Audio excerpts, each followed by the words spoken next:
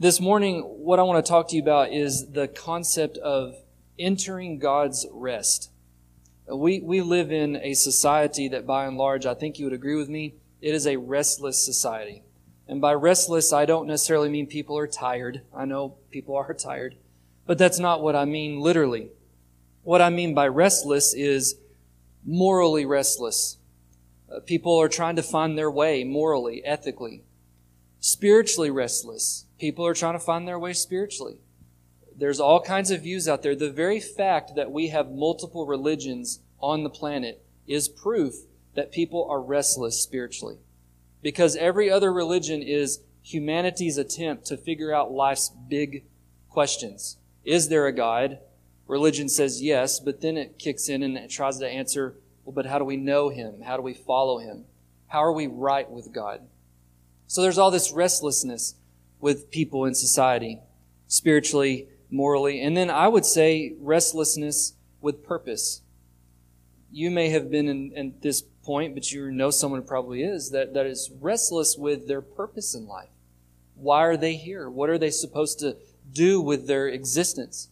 So there's all this restlessness out there, uncertainty. And I want to go a step further and then say, for us as Christians, we can be restless as well. You could say, well, no, we've got it figured out as far as the stuff about God and how we know Him.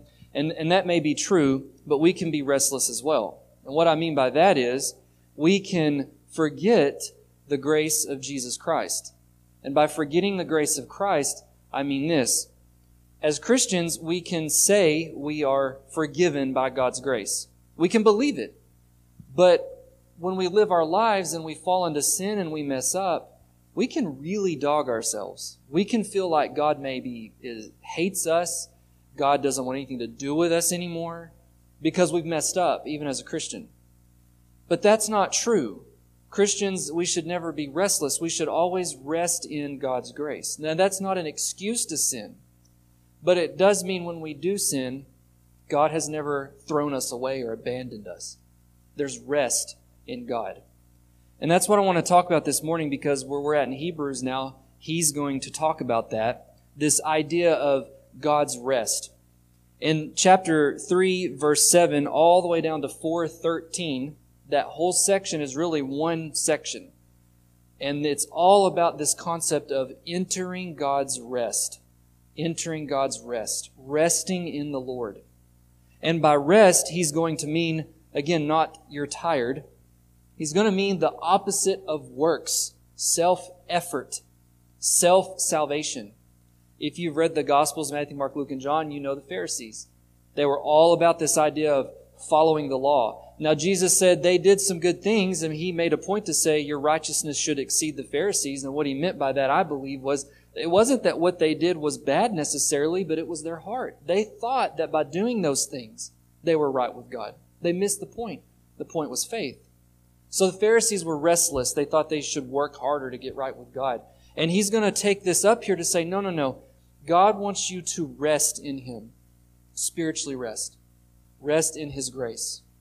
So the question for us this morning as we work through these would be this: have I come to the place where I can say, I know I have entered God's rest. I am resting in the Lord. Now, we're not going to cover down to chapter 4, verse 13. We'd be here for hours. I won't do that to you. My dad would just get up and leave. That's fine.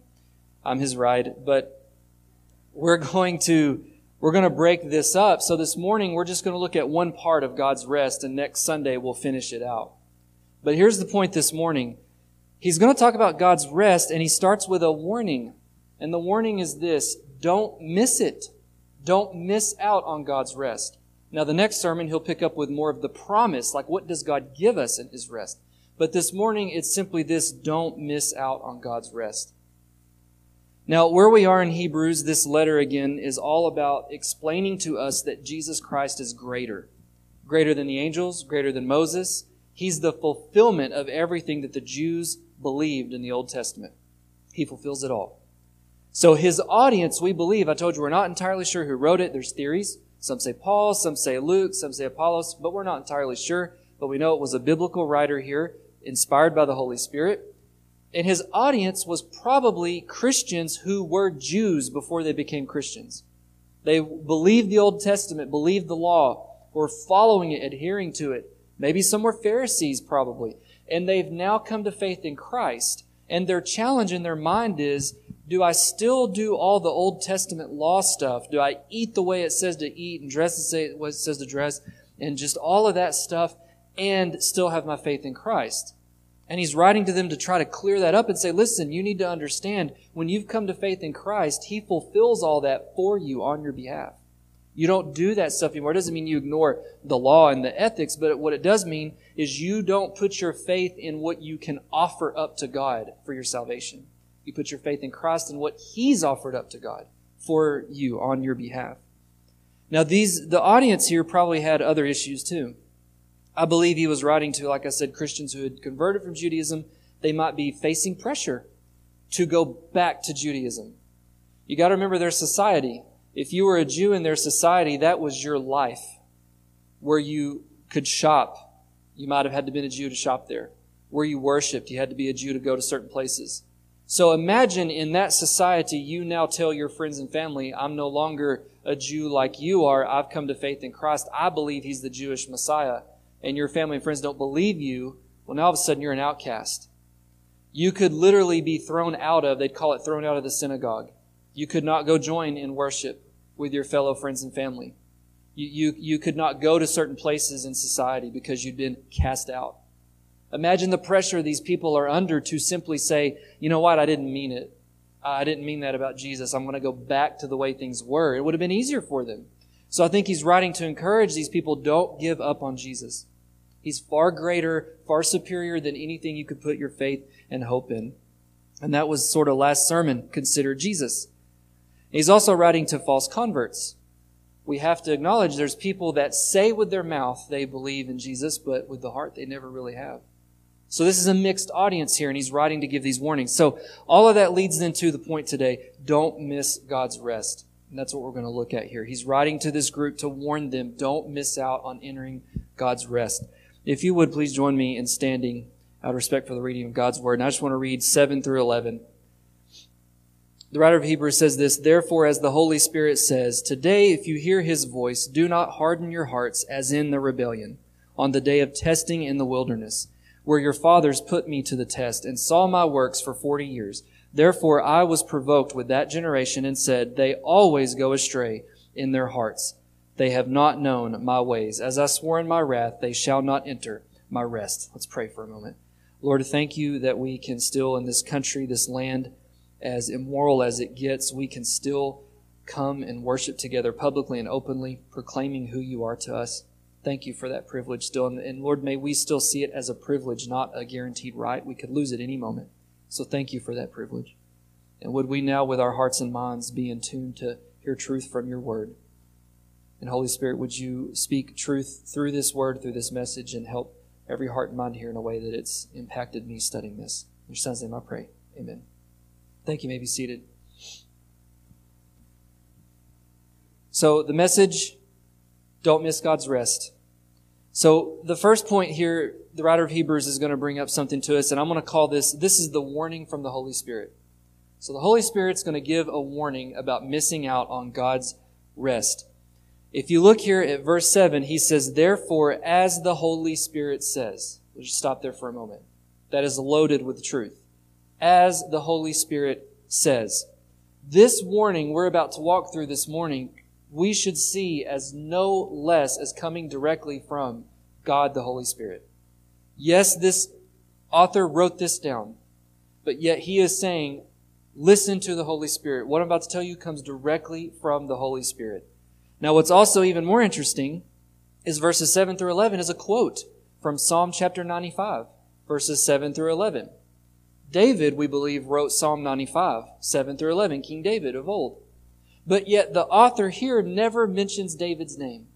He bypasses David. He's not important and goes straight to the real author of Scripture. He says the Holy Spirit says, listen to him. Holy Spirit speaking through David. So he picks up on that and says this warning doesn't come from David. It doesn't come from a book called Psalm. It doesn't come from any other human person. He says it comes from the Holy Spirit. That means then for us, a side note, the Bible is ultimately a book authored by God. through God's Holy Spirit. Yes, He used human authors to pen it, but it comes through God, the Holy Spirit Himself. This is a divine book. And here He's just simply saying, make no mistake about it, the Holy Spirit is speaking through these words on this page this morning. So in this warning, again, see it no less as coming directly from the Holy Spirit Himself. Now look at the word says. That's interesting too, before we move on. The Holy Spirit says. The word says is in the present tense, meaning today, the present tense. See, it'd be one thing if He said, the Holy Spirit said, past tense. Way back when, through the mouth of David in Psalm 95, He said 2,000 years ago, and then He quotes it. And he would be grammatically accurate if he were to have said, the Holy Spirit said in the past. That's not what He says. He uses the word says, present, today. Just to point out once again, I think He's being intentional to say, number one, this is the Holy Spirit warning us today, and make no mistake about it, the Holy Spirit still speaks today. He warns today in the present. So as we read this, I believe that He's trying to draw our attention immediately out the gate to say, this is from the mind of the Holy Spirit, and secondly, He still speaks today. When we read the Bible, it is speaking to us. I'm not saying you'll hear some audible voice. Maybe you do, I don't. But when I read the Bible, when you read the Bible, we should see it as no less as God is speaking to us presently today from these words on this page. So again, these are not just words on paper. It's the Holy Spirit speaking to us, warning us, guiding us for what we need today. We still serve a God who speaks. He speaks through His Word. So He's going to then introduce to us here from the Holy Spirit a warning. The warning is this: don't harden your heart. So that's the warning. So think of it like this. The warning, the big picture warning is don't miss out on God's rest. And I'll explain a little more later about God's rest, but don't miss out on it. Well, then the question becomes, how could I miss out on God's rest? What do you mean? Well, his first point then is the Holy Spirit's going to give a warning. Don't harden your heart. That's how you can miss out. So if you look here with me at this again in the verses, he says in quoting Psalm chapter 95, and I'd like to just read that to you. So if you want to flip to or listen, I'm going to go to Psalm chapter 95 where he quotes this from. This psalm starts out with praise. He says, "O come, let us sing to the Lord and make a joyful noise to the rock of our salvation. Let us come into His presence with thanksgiving. Make a joyful noise to Him with songs of praise. For the Lord is a great God, a great King above all gods. And in His hands are the depths of the earth. The heights of the mountains are His also. The sea is His. He made it and formed His hands formed the dry land." So it's a song of launching into worship because God's this great creator who's created everything just with a thought, with His hands. Verse 6, now he calls for worship. "O come, let us worship and bow down. Let us kneel before the Lord our Maker." Now verse 7 is where this is going to pick up. "For He is our God, and we are the people of His pasture and the sheep of His hand." So here comes the charge. Today, if you hear His voice. Verse 8, "Do not harden your hearts. As at Meribah, as on the day at Massah in the wilderness, when your fathers put me to the test and put me to the proof, though they had seen my work."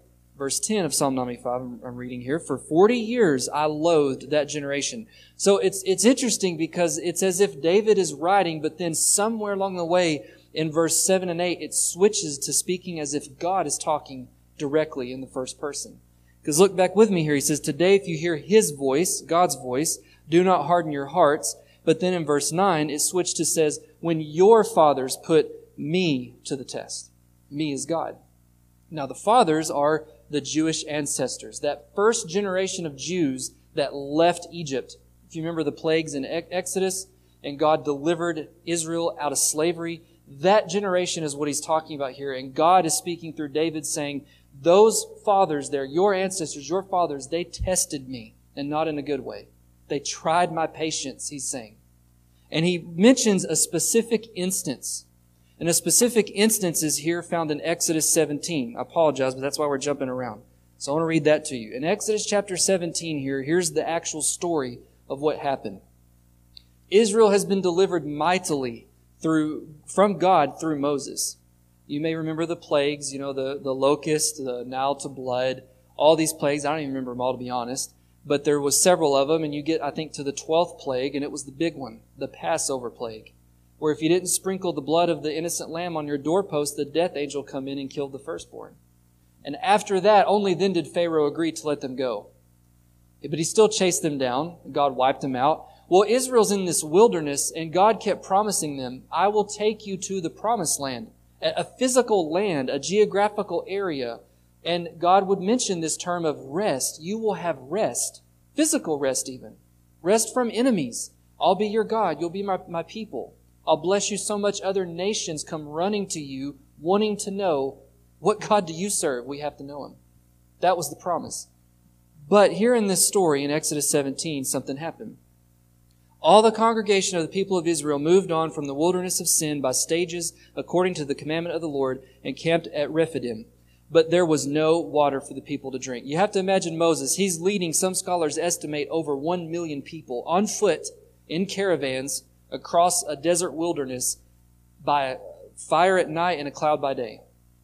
And God said, just trust me. I'll rain bread from heaven. I'll make quail come down. You can catch them and eat the meat, and I'll provide water. But Israel, if you read their story, they would have these periods where they thought, well, where's God? We're thirsty, and He hasn't told us we're getting water yet. So they'd start to doubt and complain. Well, here's one of these stories.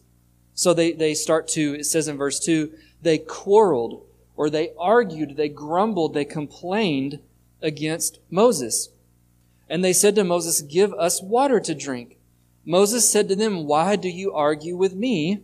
Why do you test the Lord? Moses knew what they were doing was from a place of doubt.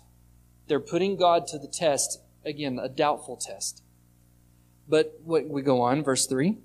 The people thirsted there for water, and the people grumbled against Moses and said, why did you bring us up out of Egypt to kill us and our children and our livestock with thirst? Again, they're not asking God politely is the point here. They're not saying, God, we're thirsty. It'd be one thing if they said, God, we're thirsty. We know you'll provide because you've done it before. We trust you, God. But we're asking, would you please provide water? That'd be one thing. And that wouldn't have been bad if they asked God from a place of trust. But that's not what they're doing. They're complaining from a place of doubt. So that's the issue. Verse 4, Moses cries out to God. Now he's upset, and he basically says to God in verse 4, what will I do with this people? They are almost ready to stone me. So we have to read in the words here, this was a serious argument they're having with Moses. Moses is going to God worried they're about to kill me, God. They're so upset with you. They're so upset with me. They're convinced that you've brought them into the desert just to let them die of thirst. So again, Israel's just in a place of severe doubt, disbelief. So here's God's answer. Verse 5, the Lord said to Moses, pass on before the people, taking with you some of the elders of Israel, and take in your hand the staff with which you struck the Nile. Go, behold, I will stand before you there on the rock at Horeb. You will strike the rock, and water shall come out of it, and the people will drink. Moses did so in the sight of the elders of Israel. And he called the name of that place Massah. Massah in Hebrew meant testing or trial. So it was a symbolic name to say, you guys at this location put God to the test, and it wasn't good. He gave it a second name, Meribah. That means argument or quarrel. So this was not a good thing for Israel. God provided, but it showed very badly on the people.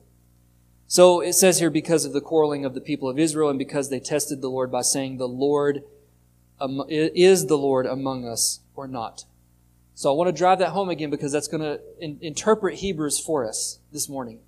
Israel's problem was not that they asked God for water. That's not the issue. The problem was they doubted that God would provide for them. They thought God had brought them out of Egypt just to kill them off in the desert. That was their issue. Doubt, unbelief, questioning God's good nature, questioning God's character. So back now in Hebrews chapter 3, so that's the context for what he picks up, and he's using that story here in verses 7 through 11 to quote Psalm 95.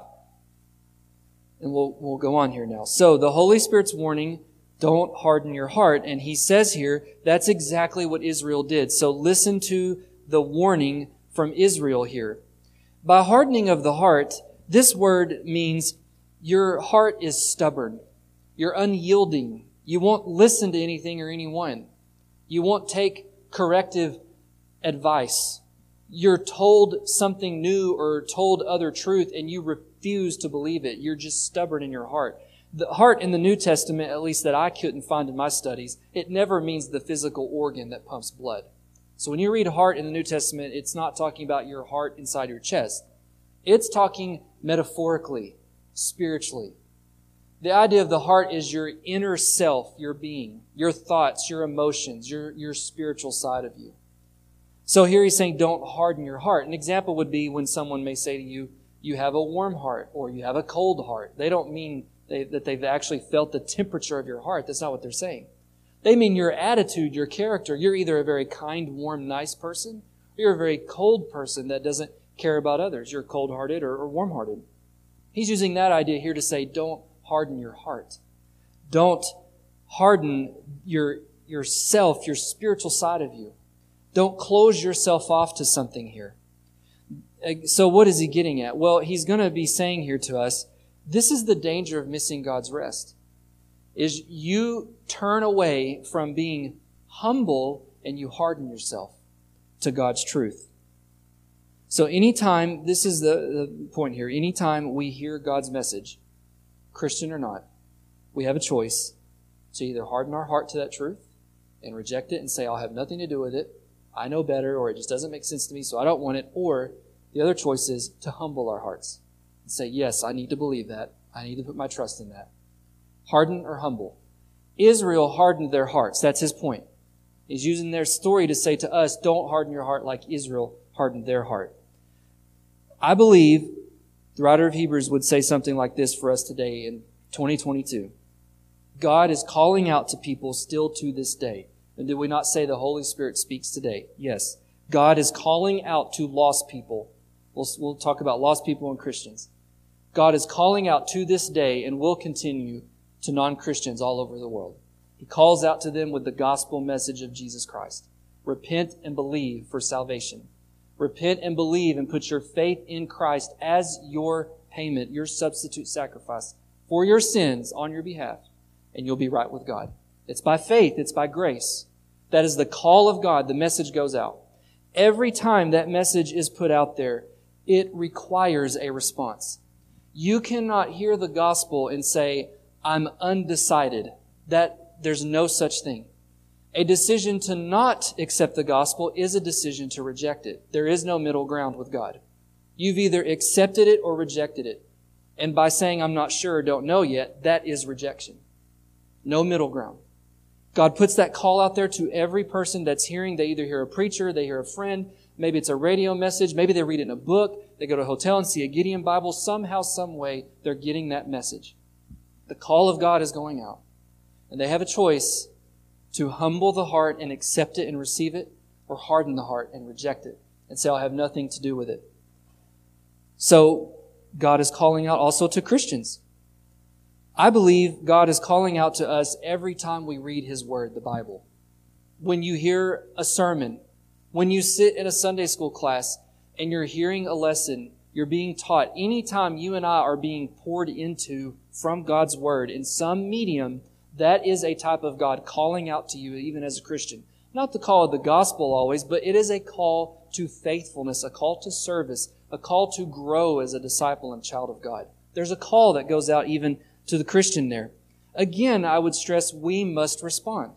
So, right now, in this moment, we could say, this message going out. Or we could back up and talk about Bruce's leading us in worship. That is a type of a call that you could either ignore the songs, or you could mouth the words even, and from the heart, it doesn't mean anything.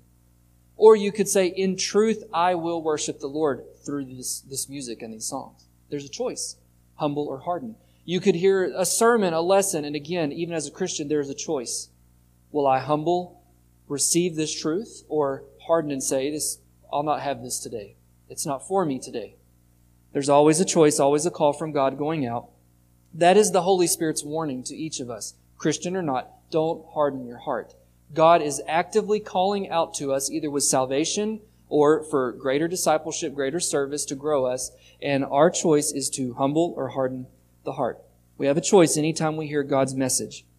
Now, this original audience that he's writing to, I said earlier, I believe they had several challenges.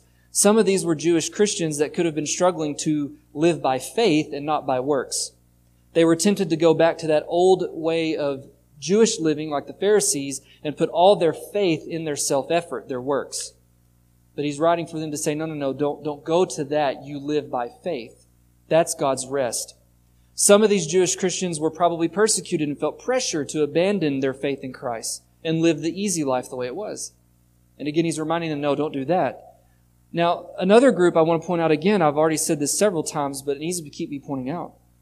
There are some people in this group that identify outwardly with their mouth. They identify as a Christian, but in their heart, they've never truly been born again. They've never truly put their faith in Jesus. They're a false Christian. And maybe they've fooled themselves too. And that's why he keeps warning, guard your heart, check your heart, hold on to your faith. Make sure you're really in the faith. Whatever their situation was that he was writing to these people, the warning from the Holy Spirit is clear to them and to us today. Do not harden your heart and abandon your faith in Christ. Make sure you are staying true to God through your faith in Christ. So that's the warning. Don't harden your heart or you'll miss God's rest. Israel missed, that generation missed. He says there in verse 11, God said He swore in His wrath, they would not enter His rest. Now, in this context, the rest is the promised land.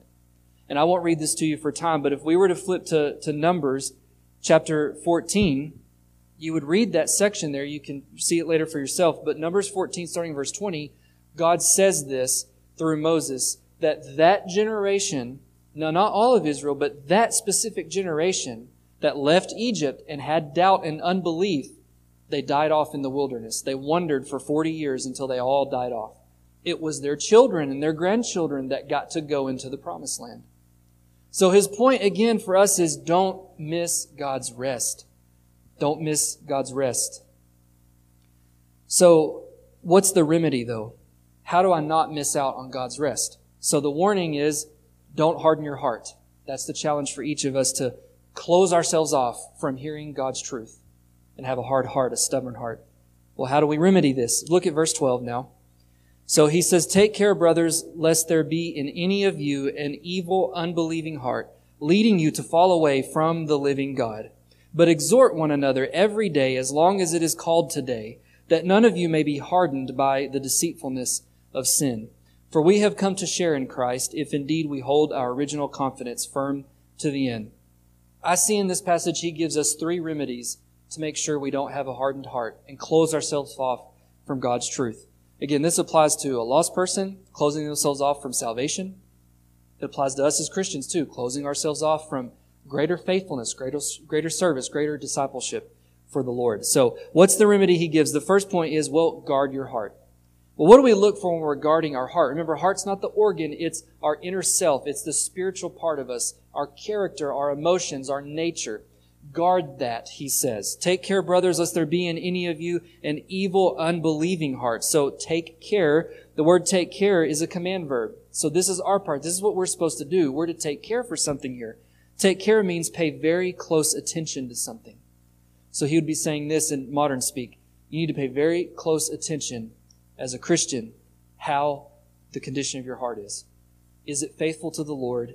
And you may say, yes, it's faithful. Well, is it continuing to grow in service to the Lord? Are you being faithful today as a child of God?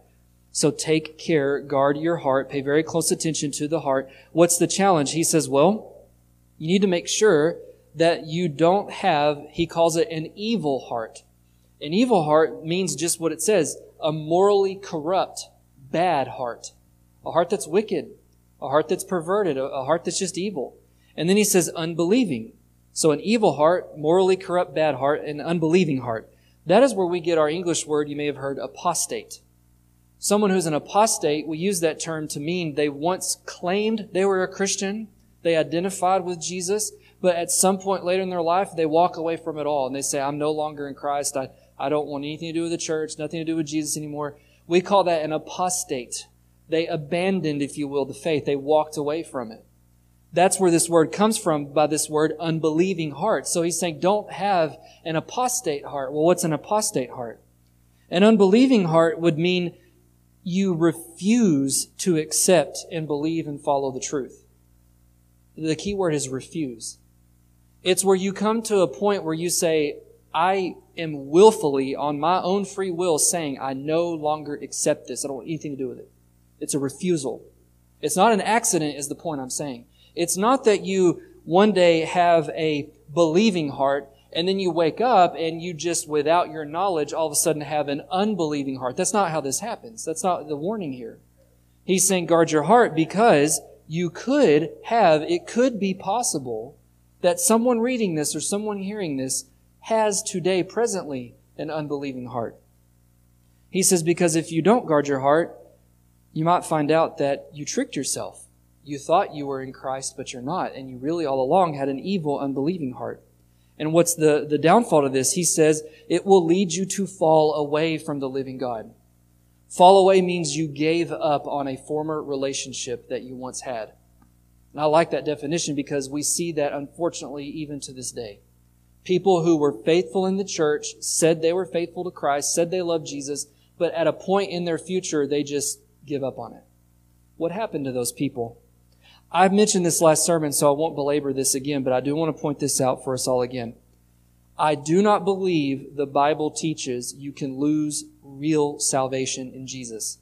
You don't get saved. You don't get born again. The Bible uses terminology that when you come to faith in Christ, you're given a new heart, a new birth by the Holy Spirit. You're not born again and then unborn again. That's not possible. However, there is a warning we should not miss. While I believe in what our denomination calls eternal security, you may have heard the phrase once saved, always saved. Yes, I believe the Bible teaches that. However, there is still a warning nonetheless. The warning is this. While you can't lose your salvation, we must always be checking our salvation. What I mean is checking to make sure the faith we claim that we've always had for however many years is legitimate. Always checking. Have I really come to faith in Christ? Why should we do this? Well, if you fall away, if someone out there you may know falls away from faith in Christ, they say they don't believe it anymore, what does that mean? Were they saved and then all of a sudden they're not saved? That's not what's happening. What he's saying here about this evil, unbelieving heart is they didn't develop that after they had a believing heart. The point is they never had a believing heart to begin with. Their heart was always an unbelieving heart. Even if with their mouth they were saying good Christian things, I believe in Jesus, but with their heart they never believed. They said it. Unfortunately, I want to stress again, I think people can even trick themselves. They can think because maybe a pastor steered them wrongly, maybe they're part of a different cult-type group that claims Jesus, but they believe weird different things about Jesus, but they think it's the truth. They can believe that they're believing the right things about Jesus, but then they're really not. They're not resting in God's grace. And I think that's why he has these warnings, not that you can lose salvation, but that you and I need to always be checking to make sure we are really in the faith, that we've really come to faith in Christ. So if a person falls away, they one day say, I no longer believe this anymore, the writer of Hebrews, I believe, would say, well, what that just simply means is they never had a good believing heart. They always had an unbelieving heart. People who once professed Jesus but eventually abandon him and walk away prove that they never truly belonged to Jesus in the first place. That's the idea, I believe. Now, I do want to point out, I believe there could be real Christians that have a season where they struggle. Backslide, some call it. I can only tell you very quickly, but my own college experience, I had severe challenges in my faith. I would have professors just telling me how the Bible had mistakes, it had errors. I'd have professors tell me you have no proof for God because you can't see Him, you can't hear Him, so how do you know He exists? You have no proof that this man Jesus actually rose again, so how can you believe that stuff? And that challenged me. And I had to, for about 3 years, really nail down, drill down, and find the answers. Now, from that experience, and I'm not bragging when I share this, because it's all the grace of God when I look back, because God put good people in my life that kept me grounded. But looking back, there was a sort of a fork there. I could have went one way and went deeper into disbelief to the point one day I say I completely renounce my Christian faith. I'm done with it all. I don't believe it anymore. Well, what does that mean? That could mean I never really had a believing heart to begin with. I grew up in the home of a pastor, so one could say, well, of course you said believe in Jesus. You were raised that way. But then when I become an adult and I'm on my own, I think more And I say, you know what? I'm done with it. That could mean that I never really was saved to begin with. It could mean that I really am, but I'm going through a season of doubt, and at a moment in time, God will grow me through that. And I can tell you, looking back, that's what God was doing with me. It was a season of doubt. I really had a true, faithful heart, but I was being tested. I was being challenged, and through that experience, God grew me. But there are others that go through things like that, and they don't come out with growth. They abandon the faith. I think that's the writer's point. You either already have a believing heart, and when the test comes, you might have seasons of sin or doubt, but you will come out faithful and stronger. But if you don't, the person doesn't, then they have no assurance that they ever really were saved to begin with. So that's the remedy. Guard your heart, though. Check your heart, even as a Christian. Is my faith real? Am I truly standing in the grace of God today? Now, the next remedy, he says, exhort one another. So if you look at verse 13, but exhort one another every day as long as it is called today. Exhort one another, your translation may say encourage. The word literally means that you need help and you call your buddy over to your side and they're walking side by side with you. It could mean physically kind of lifting you up, like maybe your leg's injured and you call them over to help prop you up and they're carrying you along. It's that kind of a word where you're getting direct support from someone else. So here he says, look, we're brothers and sisters in the family of God. We have something we should do for one another. We should be calling each other to our side saying, I need you and you need me. We need each other to encourage one another to keep us strong in our faith. You may have heard the phrase brother's keeper. Now this is very difficult for us as Americans because we're very private people. I don't always appreciate if someone comes to me and says, hey, I think you're doing this wrong in your life. That's hurtful. We don't always like that. We might get offended. But the fact is the New Testament does teach, and he's teaching it here, one of the ways to stay strong in your faith is we need the family of God coming alongside us, spiritually speaking, emotionally speaking, saying, brother or sister, how are you doing in the Lord? How is your prayer life? How is your Bible study life? What are you struggling with? How can I pray for you? And then if you have a struggle, having the confidence to go to a trusted brother or sister and say, I need support right now. His point here for us is we need each other. We need to be encouraging and exhorting one another in the faith. Why? Because he says it could be that one of us one day, sitting here today, unfortunately, maybe 10 years from now, someone in this church all of a sudden says, I don't have anything to do with Jesus anymore. Maybe you see someone out at the gas station or the store and say, well, I haven't seen you in church in months. Well, I don't believe that anymore, or I just don't, whatever they may tell you. The question would be, well, what happened? It's not that it's our fault directly, but it is that if we were caring for one another more, we could have caught that early on and helped that brother or sister along in their faith. I believe that's his point. The remedy to not missing God's rest, again, guard your heart personally, and yes, help each other in the faith. Help each other along as we grow in the family of God. Because he says we could be hardened by the deceitfulness of sin. I like how he calls sin deceitful. It means it's a trick. All sin is ultimately a trick. Even sins that we know are wrong, but we choose to do them anyways, in a way we were still tricked. We're tricked because we trick ourselves into thinking that sin is the best thing for us to do in that moment. And so we do it.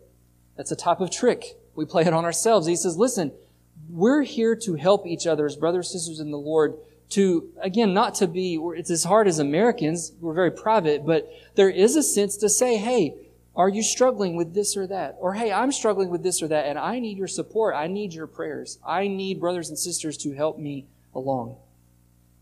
The final remedy, he says, hold on to your faith. He's already said this before in previous sermons, but he says it again in verse 14, for we have all come to share in Christ, if indeed we hold our original confidence firm to the end.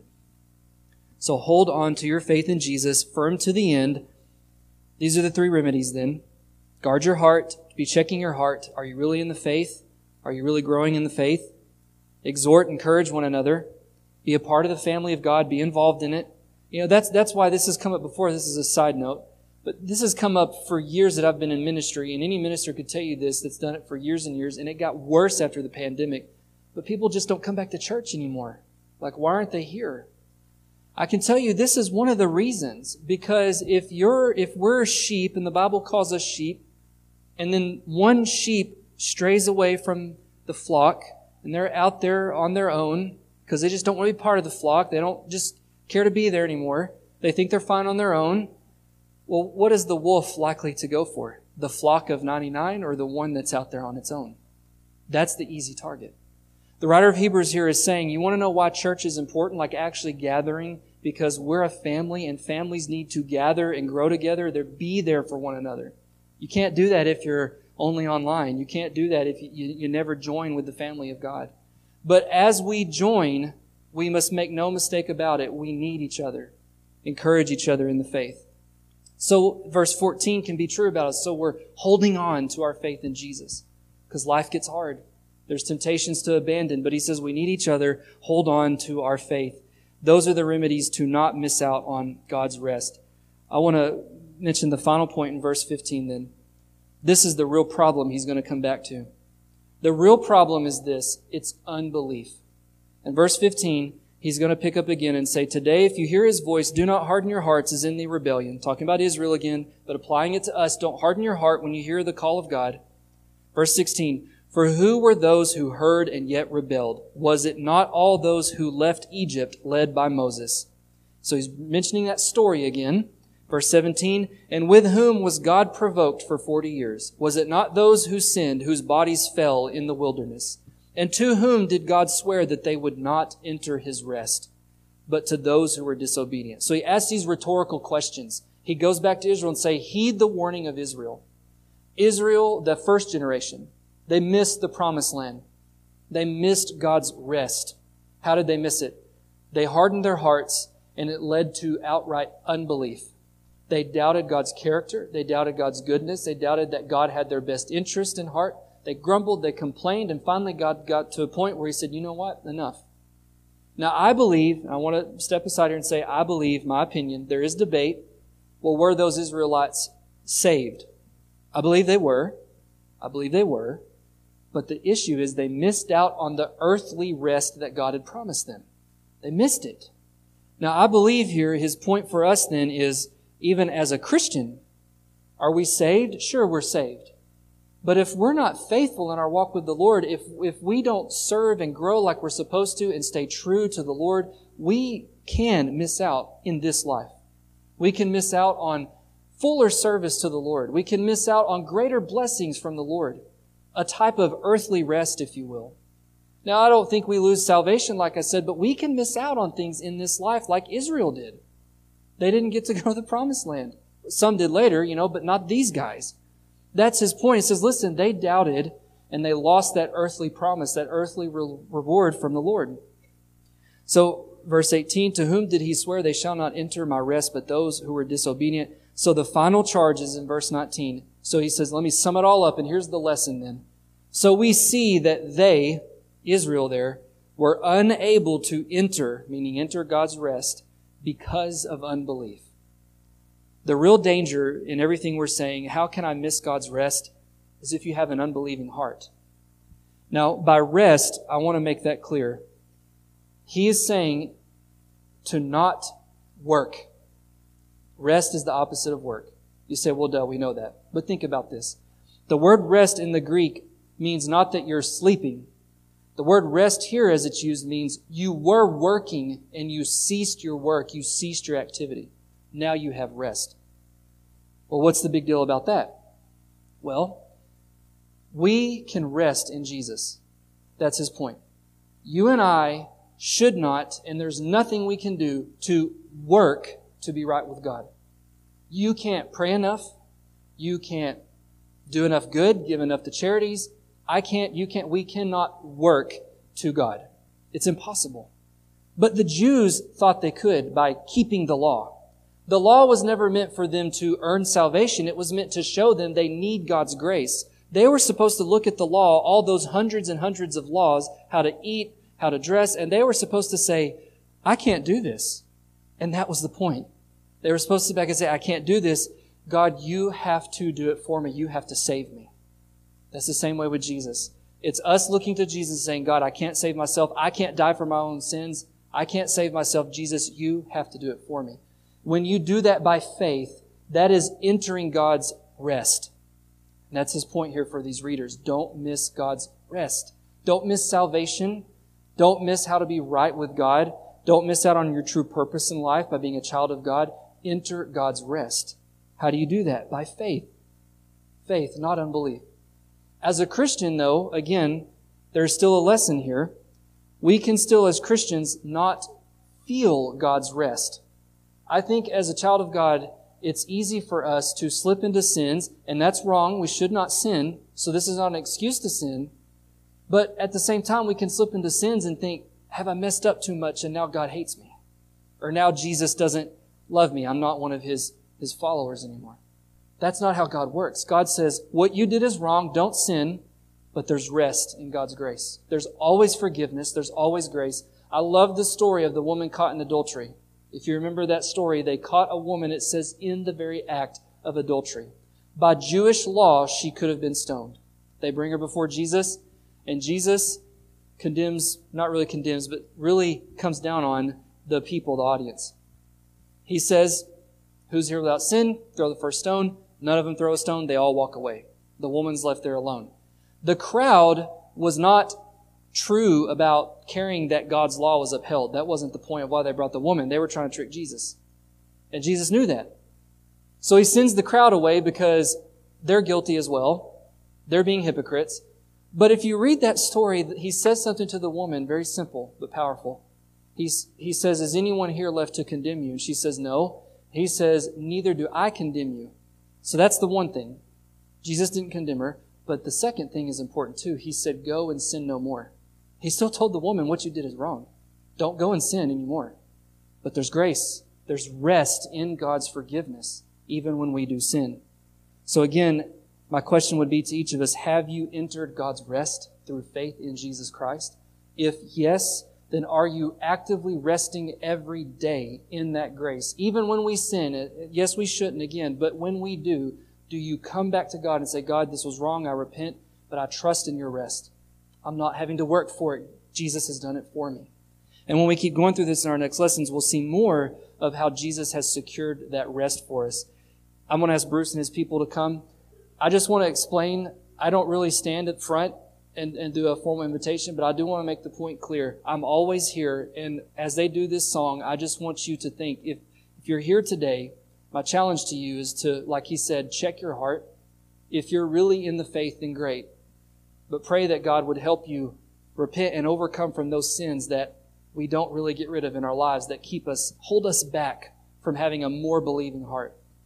If you think maybe I'm really not in the faith, I thought I was, but I'm not, then today, get that today. As he said, today, as the Holy Spirit speaks, because there may not be another today for someone to hear the Holy Spirit speak.